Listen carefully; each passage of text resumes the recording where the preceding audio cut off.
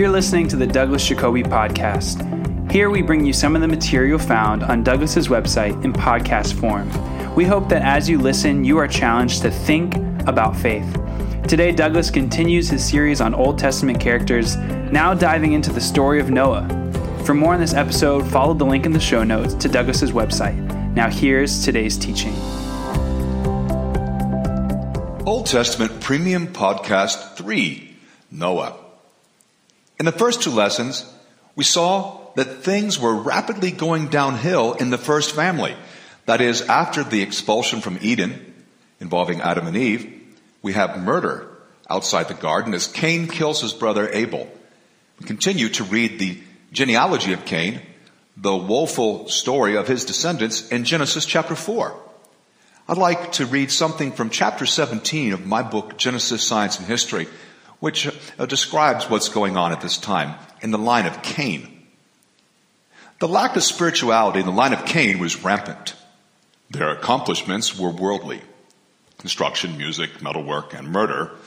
Not that the first three are without value, but there was no emphasis on God. This is in contrast to the line of Seth, Genesis 5, 2-32. Seth's name is likely a play on the Hebrew word for granted. That is, he was granted in the place of Abel. At last, Adam and Eve have a son again who makes spiritual sacrifices. It's only with the beginning of the godly line of Seth that mankind began to call on the name of the Lord. Throughout the generations of Cain, men and women had, quote, missed their devotional times with God.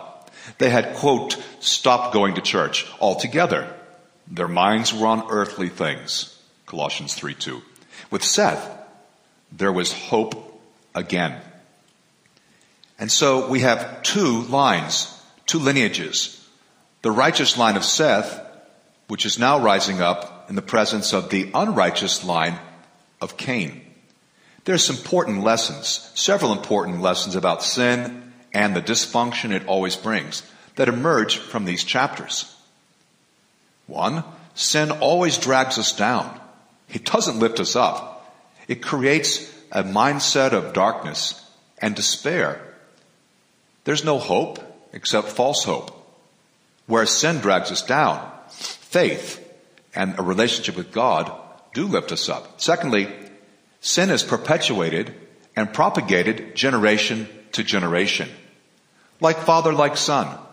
This is not to deny the existence of free will, but there are very clear patterns we can see moving from generation to generation, and it takes a lot of energy and determination to break the cycle.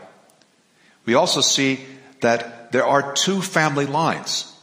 The line of Seth, which begins in 425 and is recounted in chapter 5, and the line of Cain. Families are different. There is such thing as a good family. There are solid families and there are unstable, shaky families. And it has everything to do with the attitude towards truth, for morality, towards God, towards faith. Well, let's get into our present study by reading a bit about Seth. Then we'll proceed to one of his descendants, Enoch, and we'll culminate looking at the man on whom we'll focus in this lesson, Noah. Genesis 4:25. Adam knew his wife again, and she bore a son and named him Seth, for she said, God has appointed me another child instead of Abel, because Cain killed him. To Seth also a son was born, and he named him Enosh. And at that time, people began to invoke the name of the Lord. Just an aside here, it's clear that in chapter 4, until this time, mankind had lost its faith.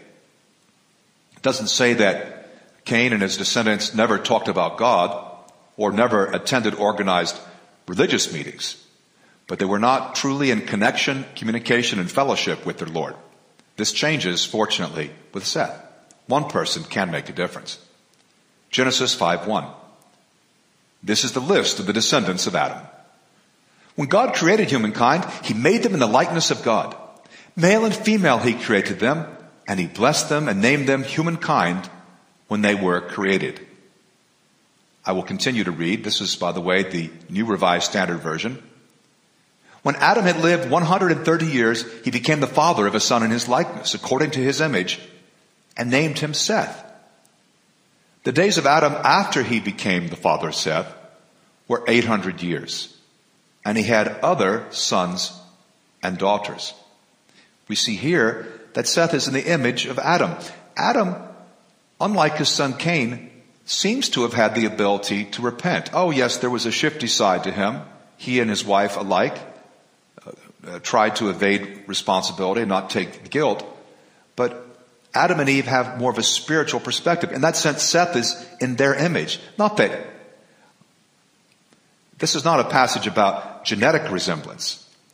It's a passage about spiritual resemblance. In the same way, we're God's children in the image of God. That doesn't mean we look like God, or that, worse, God looks like us, because God's not a man, as the scriptures affirm. No, it's the spiritual nature. And Seth is like Adam. In other words, there's hope now. Things were looking bleak during the generations of Cain. With Seth, things are looking up. Things are looking hopeful. You'll also notice that Adam and Eve have many children, many sons and daughters.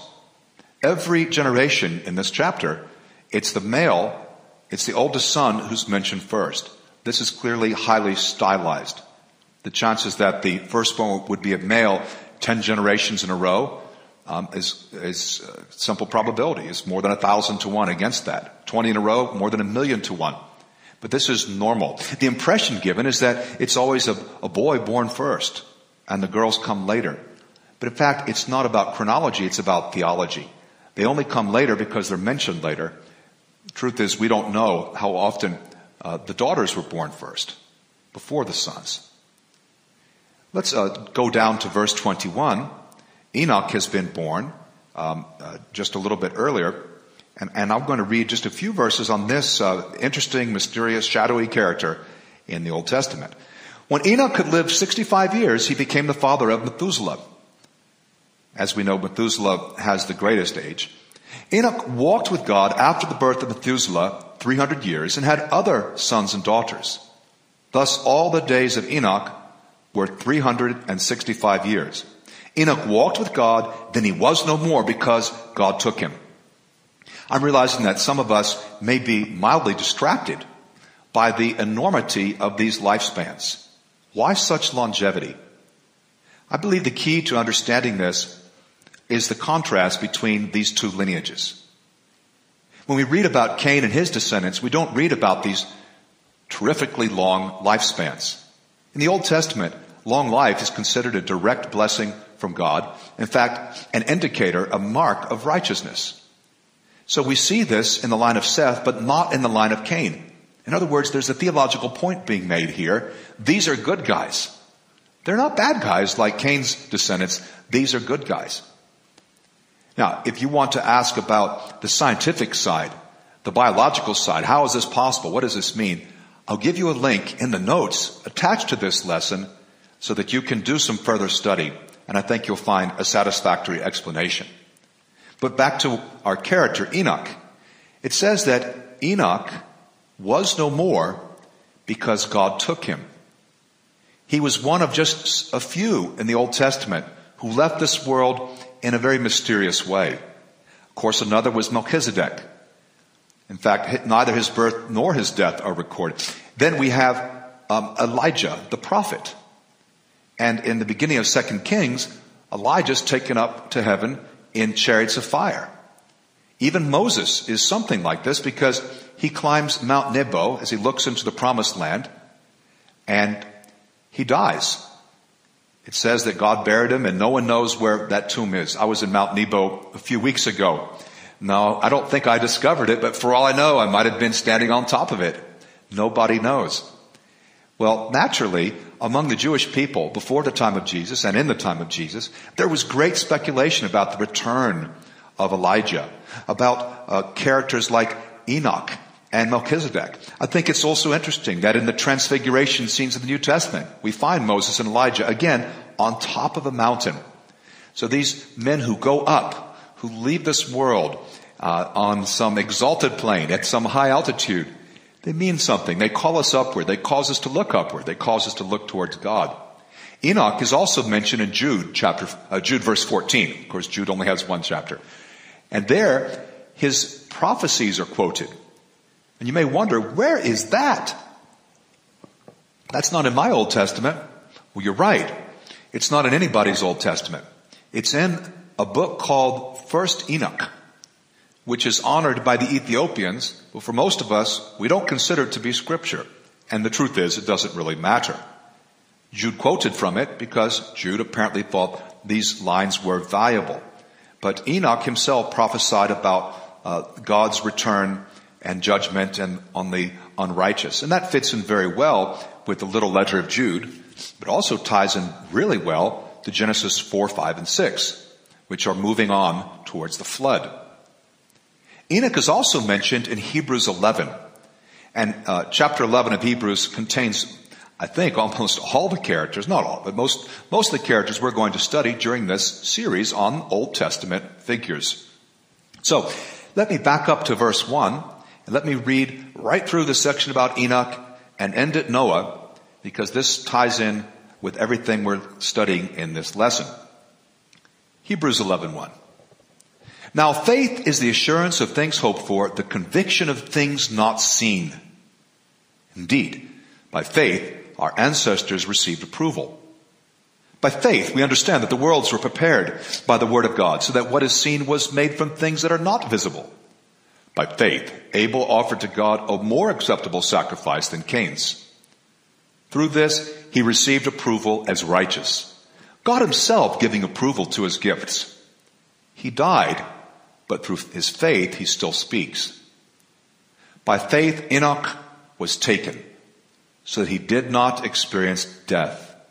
And he was not found because God had taken him. For it was attested before he was taken away that he had pleased God.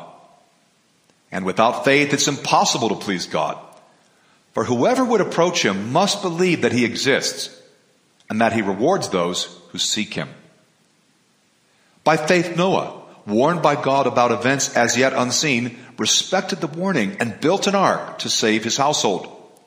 By this, he condemned the world and became an heir to the righteousness that is in accordance with faith. What we're looking at here is the lineage of Seth. Now, of course, not Abel, but in an honorary way, since Seth was a kind of replacement for Abel, these figures are all in one line. We see that Enoch did not experience death because he had pleased God. The well-known verse 6, then, has a context. It's directly tied into a comment about Enoch himself. How important it is to please God by faith. Without faith, we cannot please God. There are two things that are required if we are going to please God. And one is that we believe in him, and the other is that we search for him. Neither mental assent is sufficient, nor a lifelong, quote, journey or search that leads nowhere. An honest search, a true faith. This is how we please God. Interestingly, in the book of Hebrews, it is said that there are 4 things that are impossible. Can you find the other 3?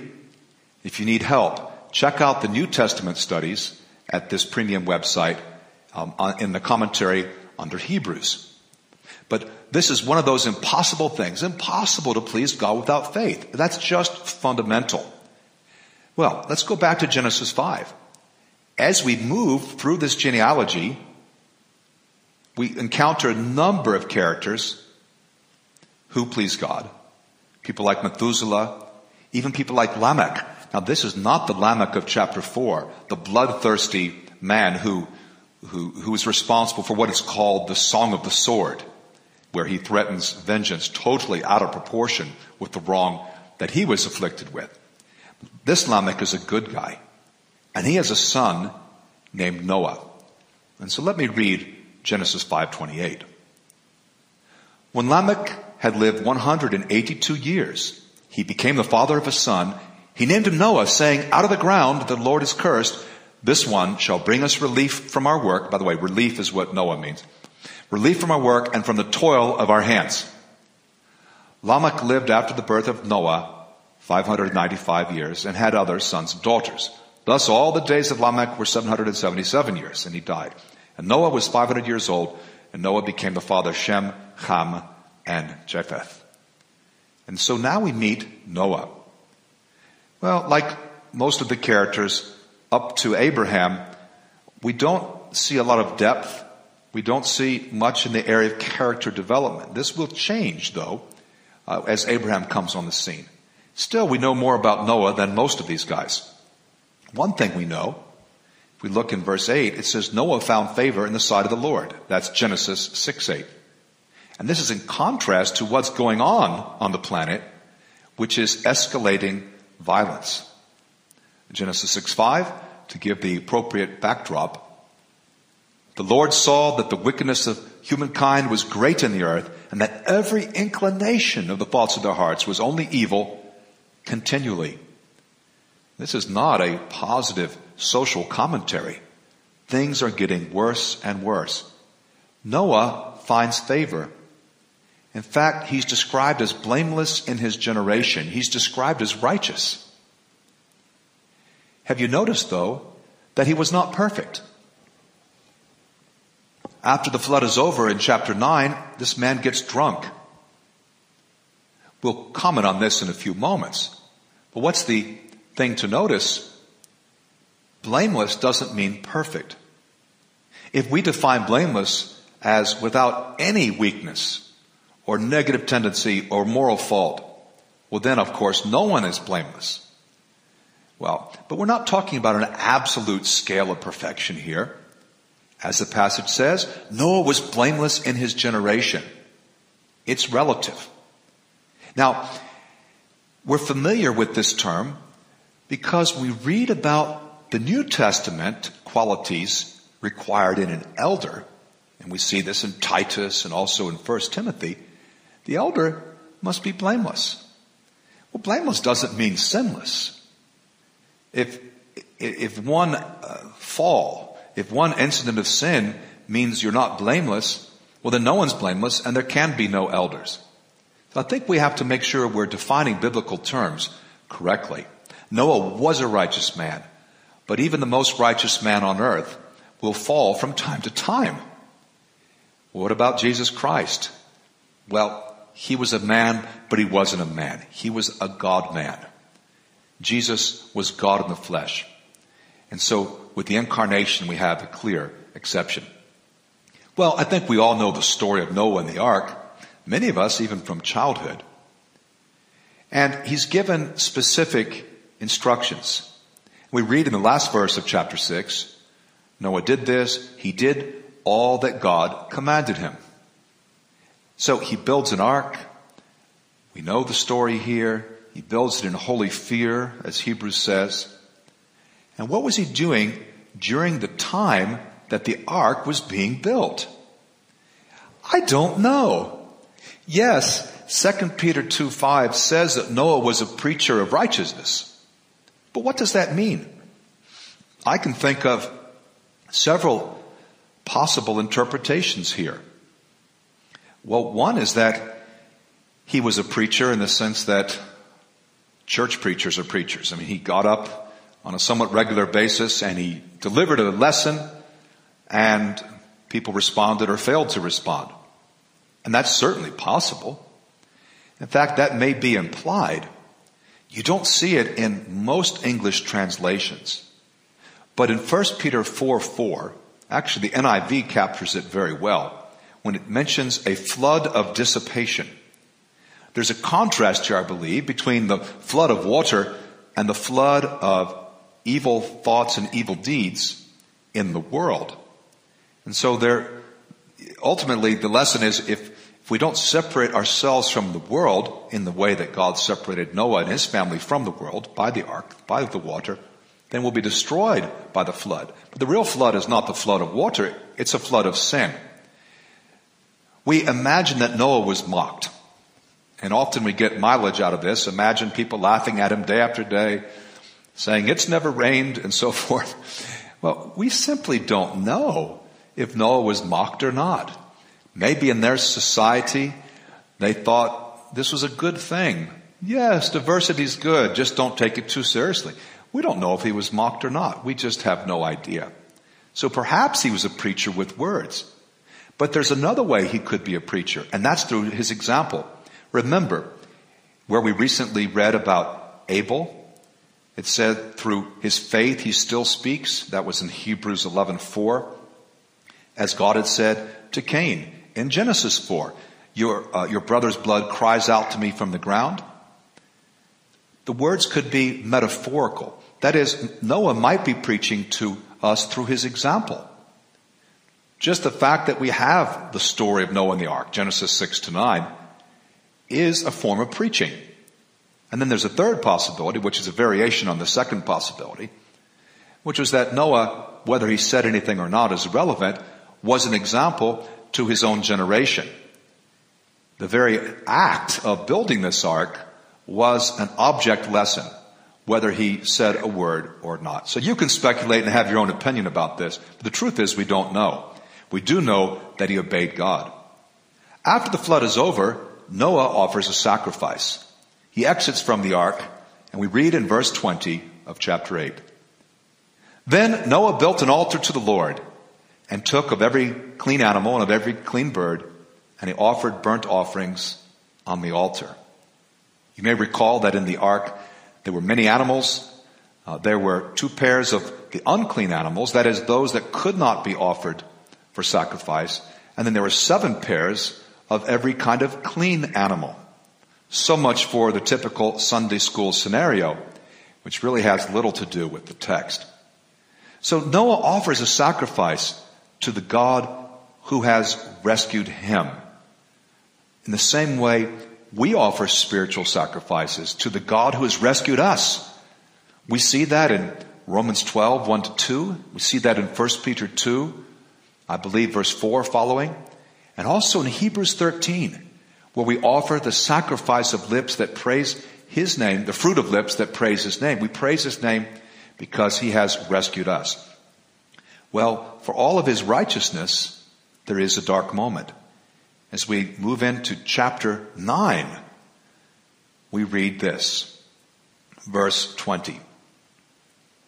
Noah, a man of the soil, was the first to plant a vineyard. He drank some of the wine and became drunk, and he lay uncovered in his tent. Well, he has lost consciousness of what he was doing, even what he looked like. Noah, a blameless man, got drunk. Was he responsible for this sin? I believe so. The passage doesn't suggest to me that he was not responsible. But that's not the point of the passage. The point of the passage is actually about Canaan. And we'll come to that in a moment. I'll explain what I mean by that. But as I said, even a righteous man will slip, will fall from time to time. And Noah becomes drunk. He becomes drunk. But what happens is worse than just that. In verse 22, it says that Ham, or Ham in Hebrew, Ham, the father of Canaan, the father of Canaan, saw the nakedness of his father, and he told his 2 brothers outside. Now we wonder, as the readers, what did he tell them?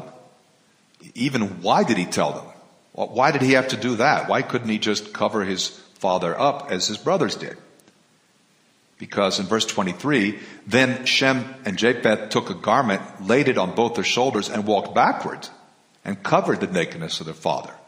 Their faces were turned away, and they did not see their father's nakedness.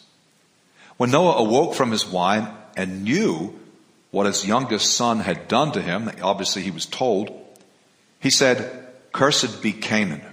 Lowest of slaves shall he be to his brothers." He also said, "Blessed by the Lord, may my God be Shem, and let Canaan be his slave." May God make space for Japheth and let him live in the tents of Shem, and let Canaan be his slave. So what's going on here? Well, there's an important theological point, but there's also an important family or parenting point. And I don't know which one to make first. Well, let's begin with the parenting point, because I'm reading from my own written notes, and I'm less likely to forget the other part. See, in the story, Noah has 3 sons. Shem, first son, Ham would be mentioned in the middle. He'd be the middle child. And we have Japheth. 2 of them are respectful, and certainly in comparison to Ham, they are modest. Ham has some kind of sexual dysfunction, some kind of perversion here. What he does he enjoy seeing his father unclothed? Does he take some kind of pleasure from it? Does he dwell on it? And is it the way he told his brothers about it? We don't really know. But we do know that he was hit very hard as his offspring were cursed. See, if Noah had uttered a curse about Ham, that would be one thing. But the way someone perpetuates himself is through descendants. And so the curse lands on Ham's son, whose name is Canaan, or Canaan. Well, there are 3 sons. Two seem to have turned out well. I mentioned respect and modesty as 2 of their qualities. Obviously, there were more because they accompanied their father in the whole enterprise of the ark. But one son, it's sad, gives into perversion.